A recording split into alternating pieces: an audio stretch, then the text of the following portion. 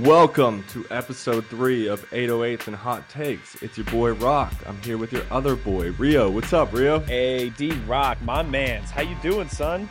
Great. It's great to be back. Another episode of the pod. I'm so excited. Did you happen to catch the game last night? I perhaps caught that game. What a crazy, great game to end the series. I couldn't have asked for a better Game 7. I would have been so pissed if it was another blowout. I'm just still kind of digesting what all went down during that. I mean, it almost went too fast for me. For anyone who wasn't watching last night, and if you weren't, then why are you listening to this podcast? But the Cavs won 93-89, Game 7 NBA Finals. It was less of a basketball game and more of a theatrical performance. I don't think you can we'll go our entire lives without seeing anything like that again. It was LeBron coming back, trying to bring a championship to Cleveland after 50 years, being the first to be down 3-1, going up against literally the best team ever in terms of record of the regular season. It was unbelievable. There was so much drama surrounding this game. You couldn't write a better sports movie. I agree. I was fully enthralled the entire time watching that game. And, and it's not like there was any spectacular individual performances by any means. I mean, LeBron had a triple-double, but I mean, he did shoot. It was 9 for 25 from the field. But the one thing that you wouldn't expect, Kevin Love was a team high, plus 19 during the game. I know he had about 14 or 15 rebounds and only about 6 points, but I don't know if you noticed him slap the cuffs on Steph Curry last possession. Steph was trying to get a 3 off, and they just let K-Love go in on him, and he stuck with him the whole time, despite him trying to get away as much as he could. He played unbelievable defense on that possession, and I think that's kind of indicative of Steph's play lately. The bigger the moment, kind of the worse shot he takes, which makes him a predictable guy to defend. Kevin Love also 4 huge offensive rebounds. I believe a lot occurred in the first half, because when I was watching it, I remember thinking, wow, he's really keeping them in this game with his offensive rebound. One of the things that stuck out to me, unbelievable performance by LeBron James on the defensive end. 3 chase down blocks. Yeah. 1 being an incredible block at the end. That steal of the dump-off pass from Draymond Green where he looked like a cornerback jumping a route and then passing it up to Mo Williams. I've got a hot take right now. I think that LeBron now has the 2 best blocks in NBA history if you take into account difficulty and circumstance. This block on Andre Iguodala at the end of the game and the block on Thiago Splitter in the first series with the Spurs. That is a very hot take. That's a steaming one. I mean, people at home email me. Let me know if there's any other blocks. Email Mario, can you think of any? I mean, you'd have to go back. I feel like there's some, in terms of you're just talking strictly just the situation. I mean, it's so hard to say though, because I'm sure Bill Russell had him a few good blocks in big games. I'm sure Wilt did, but I mean, I think that one last night, though, has to be up there, and that has to be up there somewhere, because that was just sheer athleticism there, and, I'm sure, obviously, your adrenaline is just flowing at that point, and there was no doubt in his mind he was getting that, and I was really happy to see that it was validated where, in the replay, he did, in fact, pin that. There was no chance of it being a goaltend, so that would have, really taken away some of the spark from it. But I mean, what a performance. And I think I'll at least agree with you on that block. I think in terms of being situational and the impact that had, it's got to be up there. Agreed. It was just so pretty too. I'm a well-known Kyrie Irving hater. I think he tries to play isolation basketball way too much and it really hurts the Cavs. But wow, when he took that 3 last night, it probably couldn't have been a worse shot decision-wise. It was falling back, hand in his face, long 3 after dribbling the air out of the ball for 24 seconds. But it went in, and he stepped up and won the game. What'd you think about that? I thought it took some brass balls there, man. I mean, especially, there's a minute left. You would think, all right, LeBron got us here. I'm gonna let him eat. But I mean, I guess when you have Curry on you, though, I mean, might as well. It's not like he had the advantage there in terms of size. And I think it was that ball though, if he gets a decent look, all that adrenaline, minute left, like I feel like that's always going to go in for some reason. It's always that. And the thing is though, we would not even be talking about this if the Warriors would have made like one shot in the last 5 minutes. Like they were just chucking threes the whole time. All they needed was a quick bucket or even a foul shot here and there. Klay Thompson and Steph Curry combined for one foul shot yesterday. That's inexcusable from their star players. And yeah, they didn't score in the last 4 minutes and 30 seconds. They had no points. They were at 89 at that point. Steph Curry also for the series, more turnovers than assists. I don't really know what's gotten into the Warriors. Like, do you think that this running and gunning, splashing around style of basketball is sustainable at this level? I mean, it was sustainable for 73 wins, but the Thunder really looked like they should have beat them. The Cavs ended up beating them, and in the way that they did it, it was almost like they figured it out. They won the last 3 games in a row.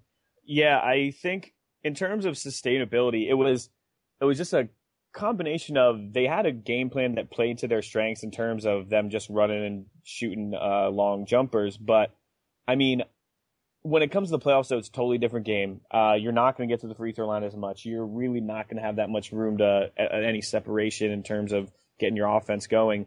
So, live by the 3, die by the 3. I mean, they showed that, those last 4.5 minutes, they just threw up some of the ugliest shots. They weren't even getting close on those. And you can't be chucking up shots and just looking like they just look completely desperate. And a team that's supposed to be the greatest team of all time, they just looked like that they were done. I mean, in that last minute after Kyrie made that shot, it didn't look like there was just like no type of organization. They were just in complete discord there.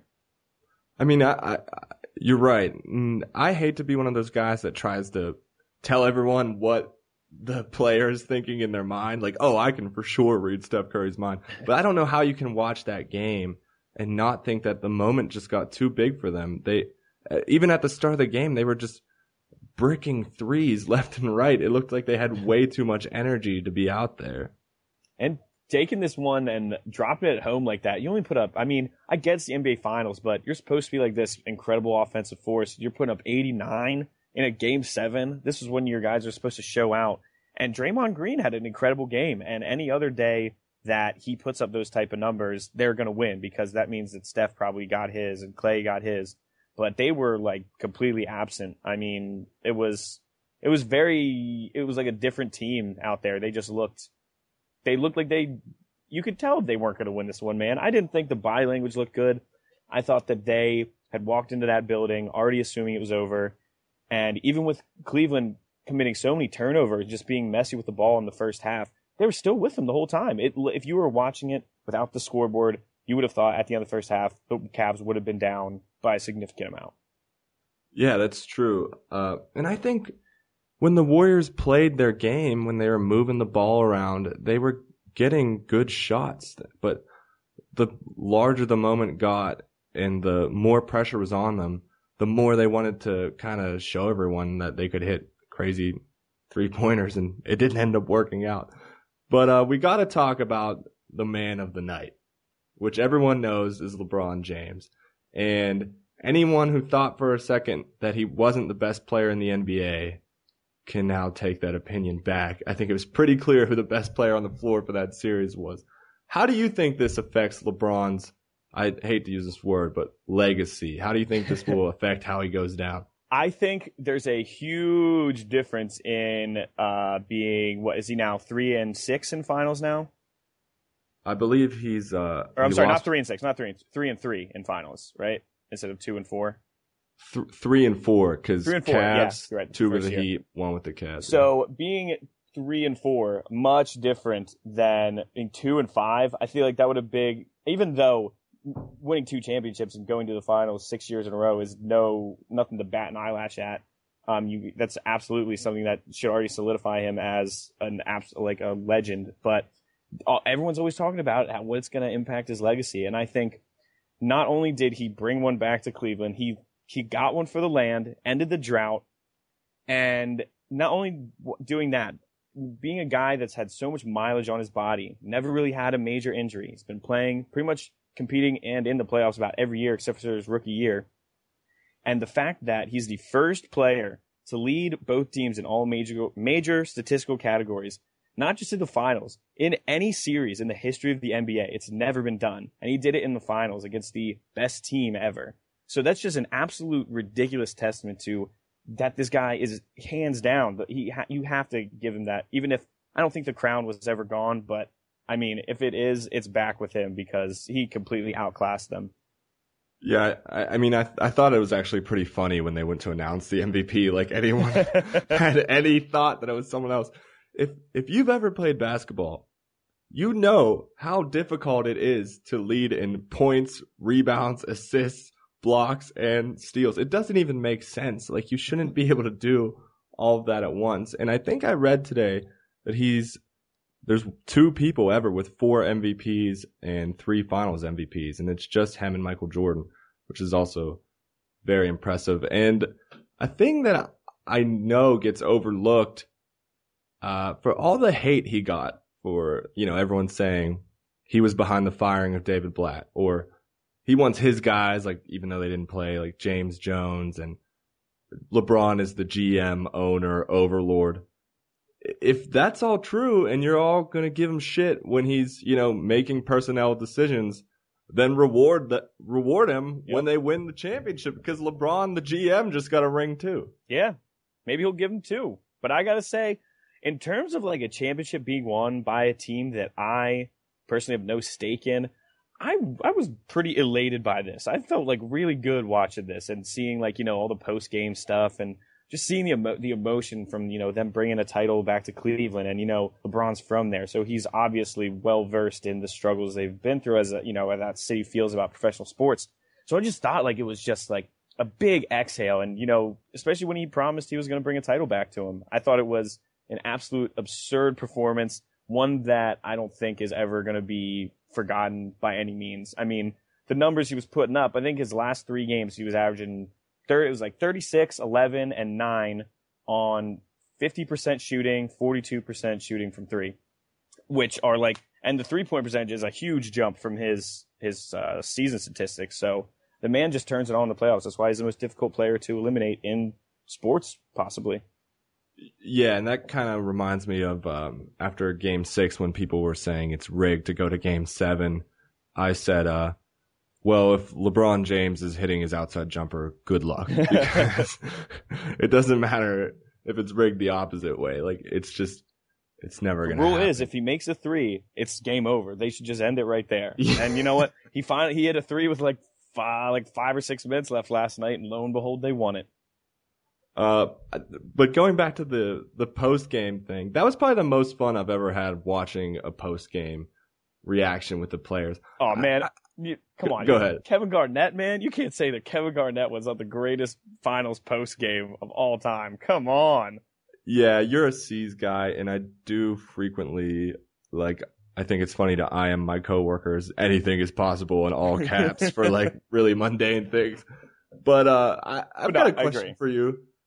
What was up with no one consoling Tyronn Lue when he's sitting there on the bench by himself sobbing? This guy's your coach. We all know LeBron is Cleveland overlord for the rest of time, but he's actually in the position of coach. Someone should at least be hugging him. Like, couldn't, one of the fringe guys give him a nice hug? He got no love, and they supposedly like him. But it was weird because they were showing the celebration. Every now and then they'd pan back to T. Lue, and he's sitting on the bench still, just like inconsolable. But no one was even over there. Not one person. He had to have had someone there, at least at the game, that could have come down and said something to him. But you're right. None of the players were like going up to him. I think that's so strange. I feel like, what about his assistant coaches? He needs to fire all of them. He hired you to be there, and you got to make him look good when you guys win it. He made him look like he had no friends out there. Yeah, I'd fire all of them yesterday. To be fair, he does not look very huggable at all. He just looks like a guy I wouldn't want to hug. Like Timothy Mozgov. I'd go right for him. Did you see the picture of Timothy Mozgov holding up? He's holding up a regular human-sized bottle of champagne, but it looks like one of those like airplane bottles in his hand. It was like he was holding a little toy champagne bottle. That man is so very large, and I'm sure he drank a whole river full of vodka last night. Yeah, Boban of the Spurs has some of my favorite giant person pictures, and he has actually a short wife who's actually really hot. But we could go on about this game forever because I do think it's one of the best finals we've ever seen. But I do want to talk about something very important coming up, and I know it's near and dear to your heart. It's the NBA draft. That's the NBA draft coming up on Thursday. It's a big night. Boston Celtics own 18% of the draft. And in here, since, although myself and D-Rock are complete experts on all types of topics outside of sports, clones. Cloning. I was going to say that, yeah. Blue whales. We, from now and time again, we like to bring in some outsourced help. And today we are pleased to welcome on our very first guest on 808s and Hot Takes. He is an NBA draft expert in every sense of the word. He's a good friend, general, decent guy all around, and he was the only person on earth who pegged Clint Capella as a stud player. Wow. And he's here joining us today. His name's Brian Morris. Thank you for joining us today, Brian. I'm honored to be on 808s and Hot Takes, and I love the Clint Capella shout-out. Not enough people give the Swiss baller the credit he really deserves of being baby Dwight Howard. And you know what? No one believed him except for you, and I'm still waiting on him to shout you out here. But so the draft is coming up here on Thursday. Wait, before we get started, Rio, Brian, can you speak to Rio's claim that you're a generally all-around good person? He uses the term good very loosely, but any compliments I'll gladly take when talking about my character. Hey, he's our first guest. We got to build him up. I can't just rip into our first guest. He's generally all around a good person. That's a bold statement, but one I'll stick by. So, Brian, myself and D-Rock here, we're general good NBA fans. We like the NBA draft, and we keep in touch with it. But, we're asking you, the expert, how are you feeling about this crop of talent here in this year's draft? I think especially when you get to the Euros, this is a pretty deep draft. A lot of people will say, oh, it's a two-person draft. You got Ben Simmons and 12-year-old Brandon Ingram at the top. But once you get past those two guys, I think you got a lot more depth than people realize, especially when you get over to my boys in Croatia, Ante Zizic and Ivica Zubac. I feel like there's a lot of rotational guys in this draft that, looking back from years like last year, a lot of people, were talking about how it's top heavy, and you got guys like Devin Booker and Tyler Ulis and Miles Turner giving legitimate minutes to teams that, although they were terrible, still showed that they deserve to be in the league. I think we're going to have the same thing with this class this year. Now, go ahead, D-Rock. Brian, I got a question that may be on some people's minds here, because I've seen it come up in NBA draft discussions already. Between the two, Jamal Murray and Buddy Hield, do you think these guys, we all know they can shoot, do you think these guys have what it takes to play defense on the next level? No. Jamal Murray, he has the effort, but he's just not that athletic. And those kind of issues are going to show up in his offensive game in the next level too. People talk about his offensive versatility. He came in at Kentucky, supposed to be a point guard, share the ball with Tyler Ulis, but he plays below the rim. He's not even as athletic as James Young was. And though he has a good stroke, he's got a low release point. I think he's going to have difficulty getting the shot off at the next level. I don't care if he can make 79 out of 100 in the gym when no one's paying attention. But when you got someone that's 6'5" with long wingspan in his face, I don't think he's going to be that effective. With Buddy Hield, he's a little bit of a better athlete, but even at Oklahoma, he didn't have to do a lot of the defensive matchups for them. They had Isaiah Cousins usually take out the other team's top wing. So he kind of got a free pass. He got to use all of his energy on offense. And I think both of them, best case scenario is their JJ Redick, which isn't exactly what I'm looking for with, a top 5, top 6 pick in the draft. Now, so would you say you'd maybe expect one of these guys to slide? Are you hearing this from your inside sources, or do you think GMs are probably still going to fall into taking Buddy Hield just because he was kind of the consensus possibly the, one or two best player in college basketball this past season. Do you think they're still going to be snagging? Both those guys will probably be gone by the, 7th pick. Yeah, I think so. I mean, we're talking about a league that took Nick Stauskas at 8th overall not too long ago. The teams are looking for shooting. They're looking for offensive versatility, which Jamal Murray gives you. I don't think so much of Buddy Hield. He can't really handle the ball. We don't know how good he is at getting his own shot against NBA-level athletes. So it'll be interesting, but I think both of them still probably go in the top 7 just because, NBA GMs love that shooting. Now, is Ben Simmons to the Sixers and Brandon Ingram to the Lakers a lock? Do you see that going any other way? I don't think so. Ben Simmons, generational talent, maybe. I don't know if he's shooting with the right hand. I don't think he knows if he's shooting with the right hand. But just that type of athleticism and ability to handle the ball in today's NBA, he could be, the best point forward we have seen since LeBron James. And with the small ball direction leagues are going, you can plug him at the 4. He can even give you some minutes at the 5. I think he's definitely a lock to Philly. Brandon Ingram, I'm not as high on him as other people. I don't know what he's going to defend. I don't know if he's going to be able to really maintain his skill set in the perimeter just because he weighs 180 pounds dripping wet. Just to put in perspective, Kevin Durant, when he came in the league, was weighing 220. Brandon Ingram weighs 30 pounds less than him, which is mind-blowing to me. He's 6'9", 190. He literally looks like a 12-year-old kid just got stretched out way too long. But he can still shoot. He can create a little bit. He's got good ball skills. It's just going to be a matter of whether or not he fills out his body. Rio, is there anyone in the top 10 you're liking? I personally am a fan of Jaylen Brown. I see a little bit of Justice Winslow in him. I mean, is there any big names that you're getting behind? Well, you're actually in good company. Myself and draft expert Brian Morris, very big on Jaylen Brown at number 3 to our beloved Boston Celtics, if they keep the pick. I was big, basically for me, when I was looking at that 3rd pick, I was looking for either Marquise Chris, Jaylen Brown, or Dragan Bender. I would have been cool with any of those 3. I'm noticing now it's looking like Bender is sliding a little bit. Brian, do you think there's anything that's been coming out recently that they're just sliding, or do you think they've actually never been that high on him and it's kind of just been smoke screens until now? He's been a relatively high prospect in this draft class for the past couple years. There's just always the Euro thing. GMs are always a little bit hesitant pulling the trigger on a guy that high in the draft from Europe. Didn't get a lot of minutes overseas. But, when you have a 7-footer that moves as well as he does, has good touch in this era of positionless basketball, you really think that he'll be able to carve out a niche in this league. But once again, it just comes down to how comfortable teams are with an 18-year-old that only played 9 minutes a game overseas. Now, in terms of these, projections and all of these mock drafts, do you see anyone that you think is vastly overrated? And on the contrary, do you see someone that's vastly underrated that you're a big fan of? Well, I will say that Deontay Davis, I think he's a top 8 talent.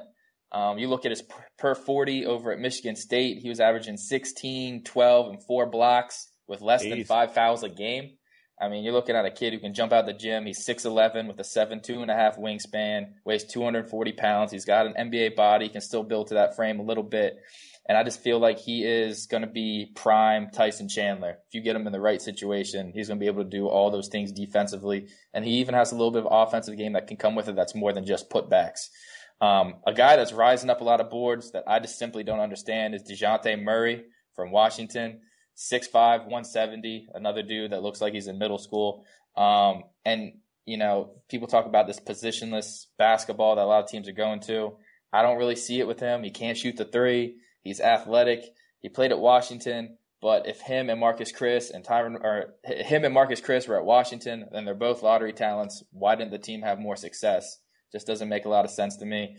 I don't know how his athleticism is going to translate to the NBA. You can't just blow by every defender you see like he did at Washington. And there's a lot of guys in this draft that I feel like we haven't seen enough of. We just talked about Dragan Bender and Thon Maker and personal favorite of mine, Shek Diallo from Kansas. I think he I feel like I'd be comfortable taking him anywhere from like 14 to even second round if he's there, but I don't see him being there. Do you think he's got any potential? Oh my goodness, yes. Bill Self has this weird thing where like he'll get like 3 of the top 10 players in the country and only like one of them will get legitimate minutes. Like remember when Wayne Selden went to Kansas? He was a top 10 recruit and just never played, and now he's in this year's draft as like a 28-year-old that no one really is remembering. Check Diallo was another one of those top 10 guys. He's only played basketball for a couple years. And he's just got the length. He's got the athleticism. He has a little bit more of an offensive game than people think. It's just kind of, he didn't fit in. And also for the listeners out there, sorry, Rock, 1 second. If you guys aren't familiar with Sheck Diallo, look him up. Let me know if you agree with me. I think he looks just like Bobby Shmurda. And this could be like the worst comp ever, and I'll get ripped on this. Man, my DM's going to be hot right now. But seriously, let me know if you agree. I think it's a spitting image. Okay. That's a great take. I think this has been a generally all around good draft discussion. But before we end it, I'd like to do deep sleepers. I got one, a guy who probably won't even get drafted. Stefan Jankovic, a Serbian man, smooth jumper. Check out his workout if you don't believe me. He's from my Serbian heritage. He's 6'11" and can really shoot. He'll be in the league eventually. You heard it here first. Rio? I'm not gonna. I think I have a feeling who my man Brian's gonna be going with. I don't want to steal his thunder. My sleeper, I'm gonna go with Devin Thomas out of Wake Forest, Central Dauphin Pride from Central PA. He's a big man. He's about 6'9". He's a thick man. Led the ACC in rebounding of 1 or 2 years. You know what? He's projected somewhere in the top 100. So you know what? I might have to call in a favor with Danny Ainge, see if he can scoop him up, see if he can hook me up with some season ticks. But I think he's a solid basketball player, but don't think he's going to get drafted. But if he does, you guys heard it here. Brian? I love the Devin Thomas love. One of the very few people in the great state of Pennsylvania to shatter a backboard in the presence of LaShawn McCoy. I don't see anyone in this draft that can really claim that other than Devin Thomas. I don't think anyone ever else can. It's a very, very conditional. But continue, Brian. You were saying. Oh man, I got 2 guys I really like, and I'll make it quick because I know we got some hot takes coming up here in a couple seconds. But the first one, my man Steven Zimmerman. I'm a big fan of him. He is not as well known, big man out of UNLV, and he gave Skal Labissiere the absolute business back when they were on the high school circuit, back when people were thinking Skal Labissiere was going to be a top 5 pick. And then also I got my man Kay Felder. Yes, sir. Point guard out of Oakland, represent. 21 years old, 5'10", $180. He's basically Isaiah Thomas 2.0. And he's known for just going off in all the big games. He gave Washington the business this year. Averaged 24.4 points a game, 9.3 assists. And, you know, if he were 3 inches taller, he'd no doubt be a lottery selection. I like it. I'm a big Kay Felder fan myself. And Brian Morris is the self-proclaimed leader of the Kay Felder Stand Club. So, I'm out here representing Kay Felder, waving the flag. Okay, thanks for coming on, Brian. That was our first guest ever, Mr. Brian Morris, a generally all-around good guy. Thank you very much. And I'd just like to say, no doubt about it, I would be able to beat any other draft expert's ass, including Chad Ford. I'm calling you out, Chad Ford. Putting his name in the streets. I forgot we were going to talk about that. Hey, Brian, shout out your Twitter real quick if the fans want to talk some Chad Ford with you. Yeah, if you want some hot takes and general haterism, you can follow me at Briam7Morris. That's with an M, Briam 7 Morris. Good looks, guys. Have a good time. Hey, thanks, Brian. Appreciate it, man. Brian. Okay, now to move on to our next segment, one of my favorites. It's 808 Gate. Oh, let's go. This is when we're going to tell you if conspiracy theories are true or not. You don't need to go on Wikipedia. You don't need to research online. You don't need to post on forums about Bigfoot or anything. Just come listen to this podcast. It's all good. We give you all the definitive answers. Remember, cite us in all of your scholarly articles. And if you're in grad school, just send them our way. So, what we're going to talk about this week is fluoridation of water. Fluoridation is when you add fluoride to the public water supply to reduce tooth decay. In the 1950s and 60s, conspiracy theorists claimed that fluoridation was a communist plot to undermine American public health. In 1995, in Nexus magazine, Charles Eliot Perkins said that small repeated doses of fluoride will in time reduce an individual's power to resist domination by slowly poisoning a certain area of the brain and will thus make him submissive to the will of those who wish to govern him. Rio, it's a known fact that the U.S. does this. It costs every American about $1.02 a year. Do you think they could be, up to no good here? So, in terms of, do you think they're looking at it from the poison standpoint or from the make you unable to resist? I think it's more infinitesimal amounts that will in time reduce our ability to resist domination and thus make us submissive. And it's I'm pretty sure, I know that it is in the U.S. and you said we pay how much? $1.02 per person per year. Man, and that doesn't come back in that tax refund, does it? I don't think so. I just think that's insane, and it's like, in the fact that it's so widely known, though, I feel like it's a very well-covered thing in terms of you at least hear about fluoride in water. Me, personally, I thought whenever I would hear people get mad about it, I'd be like, why are they pissed off about fluoride? Like, that's great. That's good stuff for you. That's that shitty thing that they make you do when you get your teeth cleaned. You used to have to put that foam in your mouth. You had to hold it there for like a little bit. I'm not crazy. This is really what they do. But I always just assumed fluoride was a good thing, and maybe it's part of Big Fluoride Corporation trying to make us think that's a good thing by keeping it well known to us. But you seem to have some research on here. I'd like to hear a little bit more. So, yes, I do. And I mean, I've met people who think this, who think that fluoride is, poisoning us or mind controlling us or anything like that. And earlier you mentioned that doesn't come back in your tax return. But economists say that it does come back in a different return. It saves you $38 of dental treatment a year, according to economists. So there is a return on investment, some ROI for you. But at what cost? At cost of mind control. Oh, man. Is it worth $38? We're all just little robots with nice teeth, maybe. That could be it. But the University of York created a 258-page document. And we read all of it. Yeah, reviewing everything there is to know about fluoride in the public water. And they concluded that there is no clear evidence of other adverse effects from water fluoridation. I'm not quite sold yet, okay? I got some other research for you. Who knows? These people could be part of Big Fluoride. I'm sure they are. Lay it on us, D-Rock. So, there is a clear adverse effect. That earlier statement was besides this. Dental fluorosis, which it basically can just give you like white streaks on your teeth. That's about it.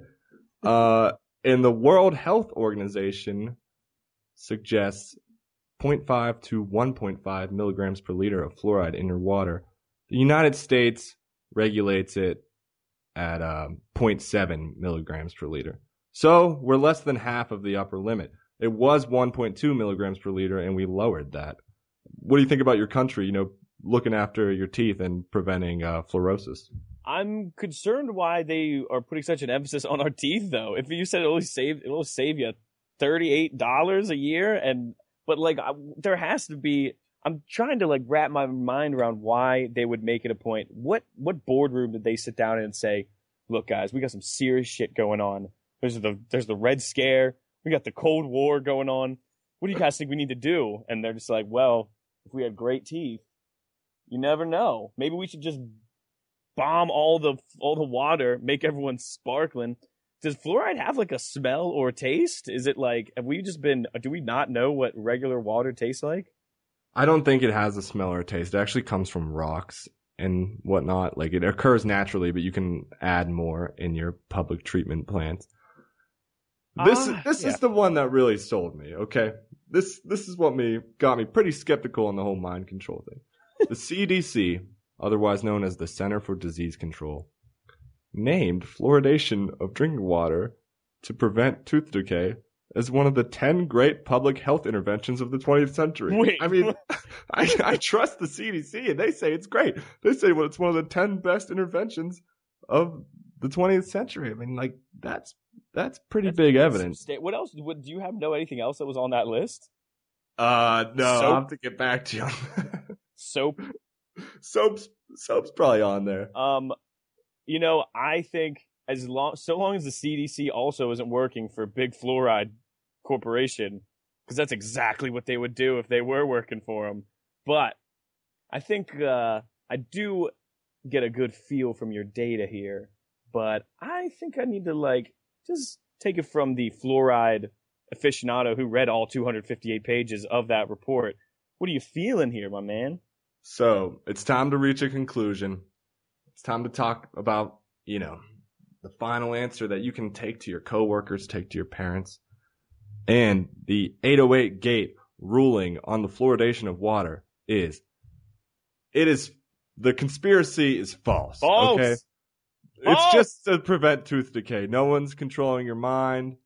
It's not socialists and communists. It's just to, save you some money at the dentist. Although there is real controversy on whether it's ethical or not, because you're kind of just providing people with this supposed health benefit without them knowing. That's true. Man, but you know what? They're making us all so pretty, and I think that's great. Less trips to the dentist. That's fine by Peen. Hey, it's good with me too. And you know what else is good with me? Check it, seeing what's hot. Oh, what's hot with Rita? You're about to know, man, I'm hot right now, and it's hot. Woo! Just in time for the summer solstice, man. We're giving you some hot links. Shirtless right now. He is actually shirtless right now. All right, D-Rock, we're going to just dive right in about 3 seconds. All right, so first story today, coming out of one of my favorites, Fortune.com. So you've probably been aware of, if you're a social media user, maybe had a message in your DMs or in your inbox of some sort, or some link you see that says something like, oh my God, look at this picture of you. Everybody's talking about it. And just some vague link on it. And, if you're not exactly the most savvy, or even if you're just kind of not even thinking about it, you'll click on that. And then all of a sudden, it just starts taking over your page and starts sending it to all your friends and things like that. Also known as just spamming. Just this week, the people call him the Spam King. He was arrested, got 30 months in prison, and he was, so his stats here, if you guys are into your stats, he's been doing this since the 90s, and just in Facebook messages, he sent 27 million Facebook messages from 500,000 different accounts that he made. And he was sending them to users who they'd click on them, and it would send it to all of theirs. And he was making money by doing this, by directing traffic to certain websites. So this guy was doing this since the 90s. He was doing it, I'm sure there was a bunch of them on MySpace and all of this. But they got him. But do you think 30 months? Do you think that's do you think that's too harsh? Do you think it's not enough? I mean, 30 months is nowhere near enough. I'm outraged over this. If you think about how much time this guy's wasted for the general public, sending 27 million messages or something like that, you could give this guy 1/1000th of the time he wasted, and he would have a life sentence. 30 months is nothing. Yeah, I'm hot right now. Yeah, I think that, and I think that was the max sentence he could get for his whatever crime he committed. So I thought that was pretty bush league. I think they should have slapped the cuffs a little harder on him. But hey, shouts out to the Spam King. You're a douche. All right, next story. Stop spamming me. Stop spamming. Next story. Oh man, you already know where it came from. Fortune.com, baby. Woo! Woo! Okay. So, a story out of, I believe this is in London. They have 3D printed a self-driving and talking shuttle. Oh, never mind. It's in Washington, D.C. I was lying. It's a self-driving, self-printed, and it talks, and it's a shuttle that they're using now. And the creepiest thing I read about this, other than the fact you're going to be riding around in something that's 3D printed, which I don't know if how comfortable people would be with that yet, but it's like programmed to not only talk to people, but like learn from people and like be able to learn from that and have more conversations with them. So it's programmed to have full conversations with you. D-Rock, do you think that's incredibly creepy? And two, how long until people just corrupt this poor, innocent talking machine? Like, I'm sure I don't know if you saw that Twitter account that I think it was like Microsoft or something tried to put out to, it was IBM, I think, put it out to, she was like a teenage girl pretty much. It was just a computer who was supposed to learn from interactions with people. And they just started like saying horrible things to her. And she just started saying all this racist stuff. Like, I'm sure they're going to do this. There's going to be this racist, horrible, self-driving shuttle driving around Washington, D.C. just spouting off just complete heresy. Like, what do you feel on this, D-Rock? That is really weird. Because the part that strikes me is the shuttle would be like product number 2000 on the list of things that I want to talk to me and learn from me, right? Yes. Like your TV, maybe you can be like, hey, what do you want to watch? But a shuttle, like, I'm just trying to get to my location, man. I'm not trying to, teach you something. And I don't know. Hopefully it'll just learn something about the nice history of Washington, D.C. or something. But that Twitter story makes me doubt that. There's no way. We're not good people. It's like, and this is a 12-person shuttle, I think. Like, that's a lot of possible things that can, imagine if they just get like, some handsome Pittsburgh-based men's volleyball club team, like in that shuttle. It'd be a wrap. It would have been a wrap. They would have had to decommission it immediately. Yeah. Yeah, that thing will be mentally poisoned for life if it would have got that group of gentlemen. Your boy's actually done a bit of 3D printing in the past in college, and it like boggles my mind that you could print something that large and like also program it, which I don't really understand. But this isn't a podcast about the technology behind 3D printing. So what's up next? What else is hot, Rio? So we grew up in this era. You may or may not have played this game. It's Pokemon. I don't know if you ever played. Yeah. Referred to as Pokemon by every adult ever. Pokemans. So I don't know if you've heard of this game that they've been trying to put out on iPhones for a while called Pokemon Go. It's like basically you take your smartphone around, it goes through your camera, and like these, they just appear in public. And you can like catch them, or I don't even know how it works. And I've been trying to wrap my head around this for so long because like sounds great on paper, but like, does that mean you're just like running around in public, like on the streets, just like with your phone, just like having a fake, like trying to catch your Eevee? Like, my God, how is this?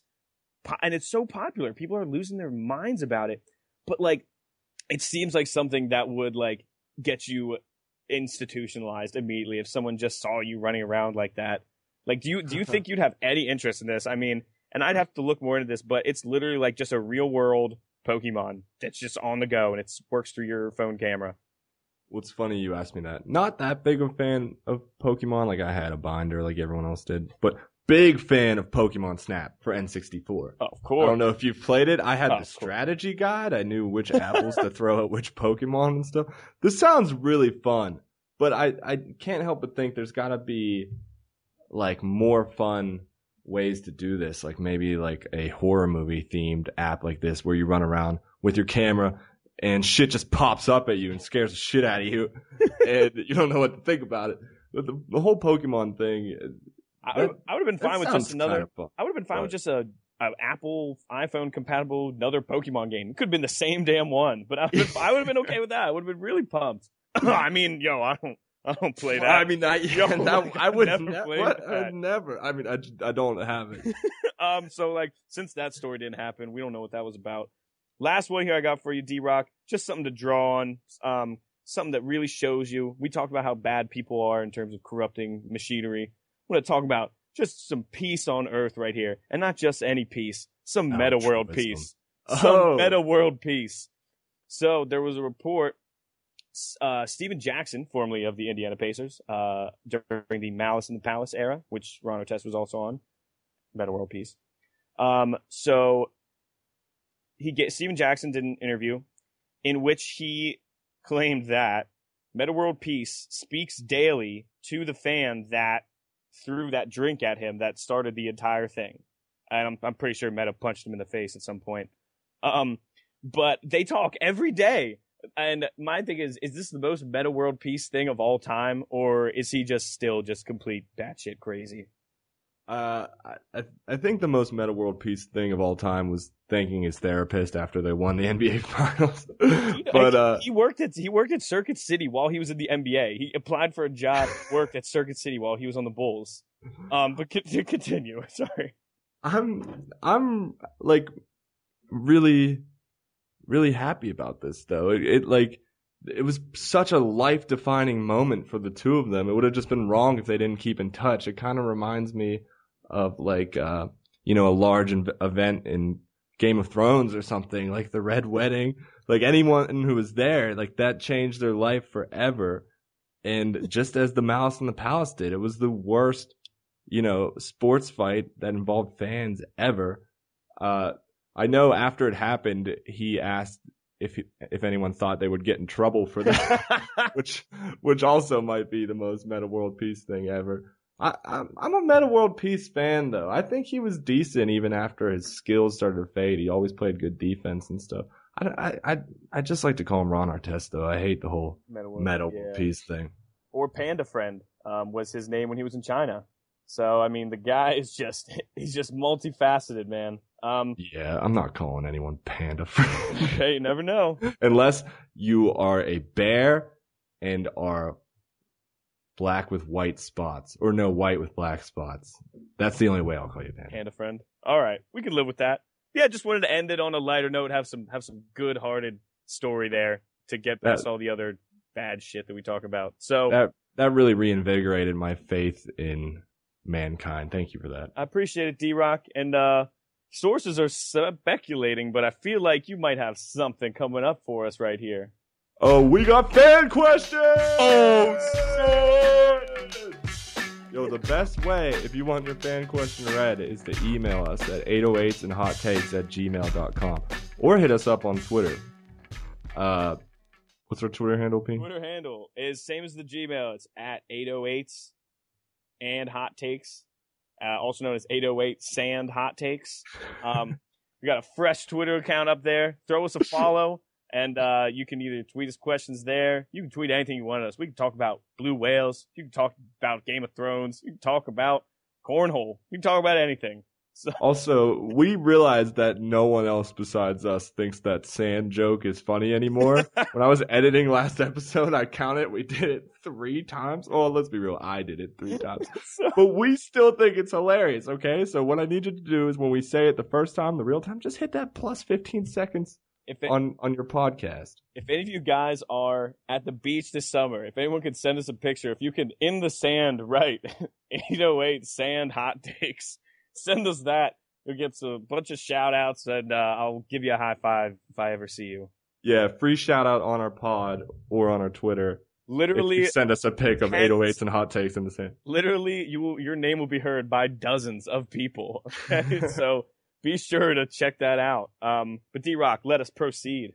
Okay, first is from Kevin Eklund, who I edited down a little bit because we already do a top 5 list. But what is your favorite condiments for food? Mine is hot sauce. It goes on everything, and I love it, and I love all different kinds of it. What about you, Rio?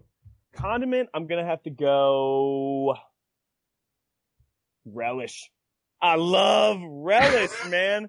You relish in it. Hit me up on Twitter, man. I want to talk relish. But seriously, I think although I don't really use it on that much stuff, whenever I get the chance to toss a little relish on that hot dog or any of that stuff, I'm always really pumped about it. My next question, I'm trying to go through these fast, but this one's pretty engaging.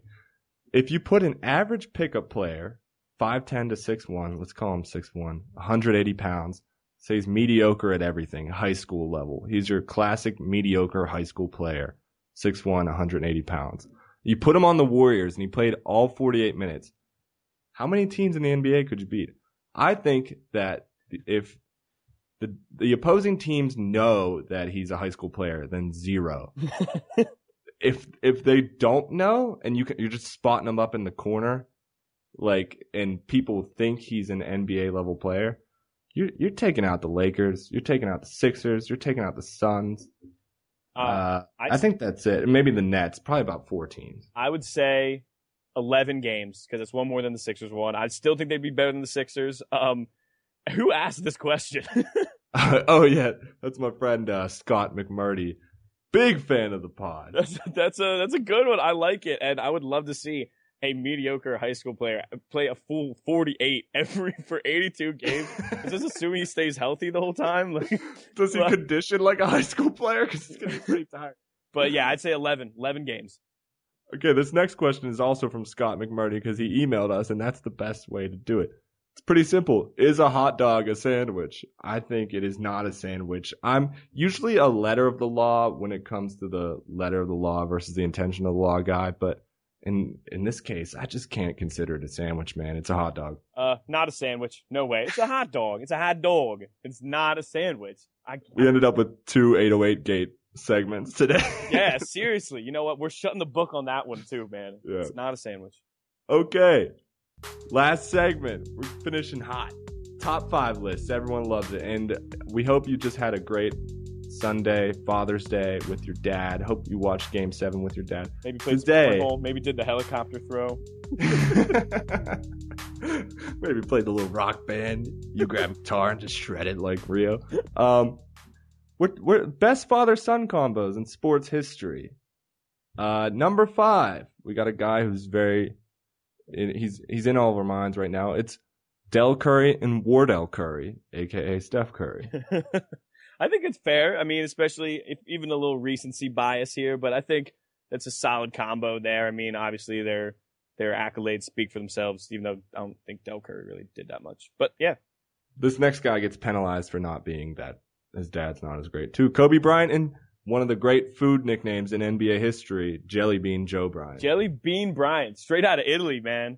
Oh my goodness. I think that might even be higher. I'm a big fan of Jelly Bean, man. I thought that too until I started doing some research, and there's some good ones. Gordie Howe recently passed away. Gordie Howe and Mark Howe.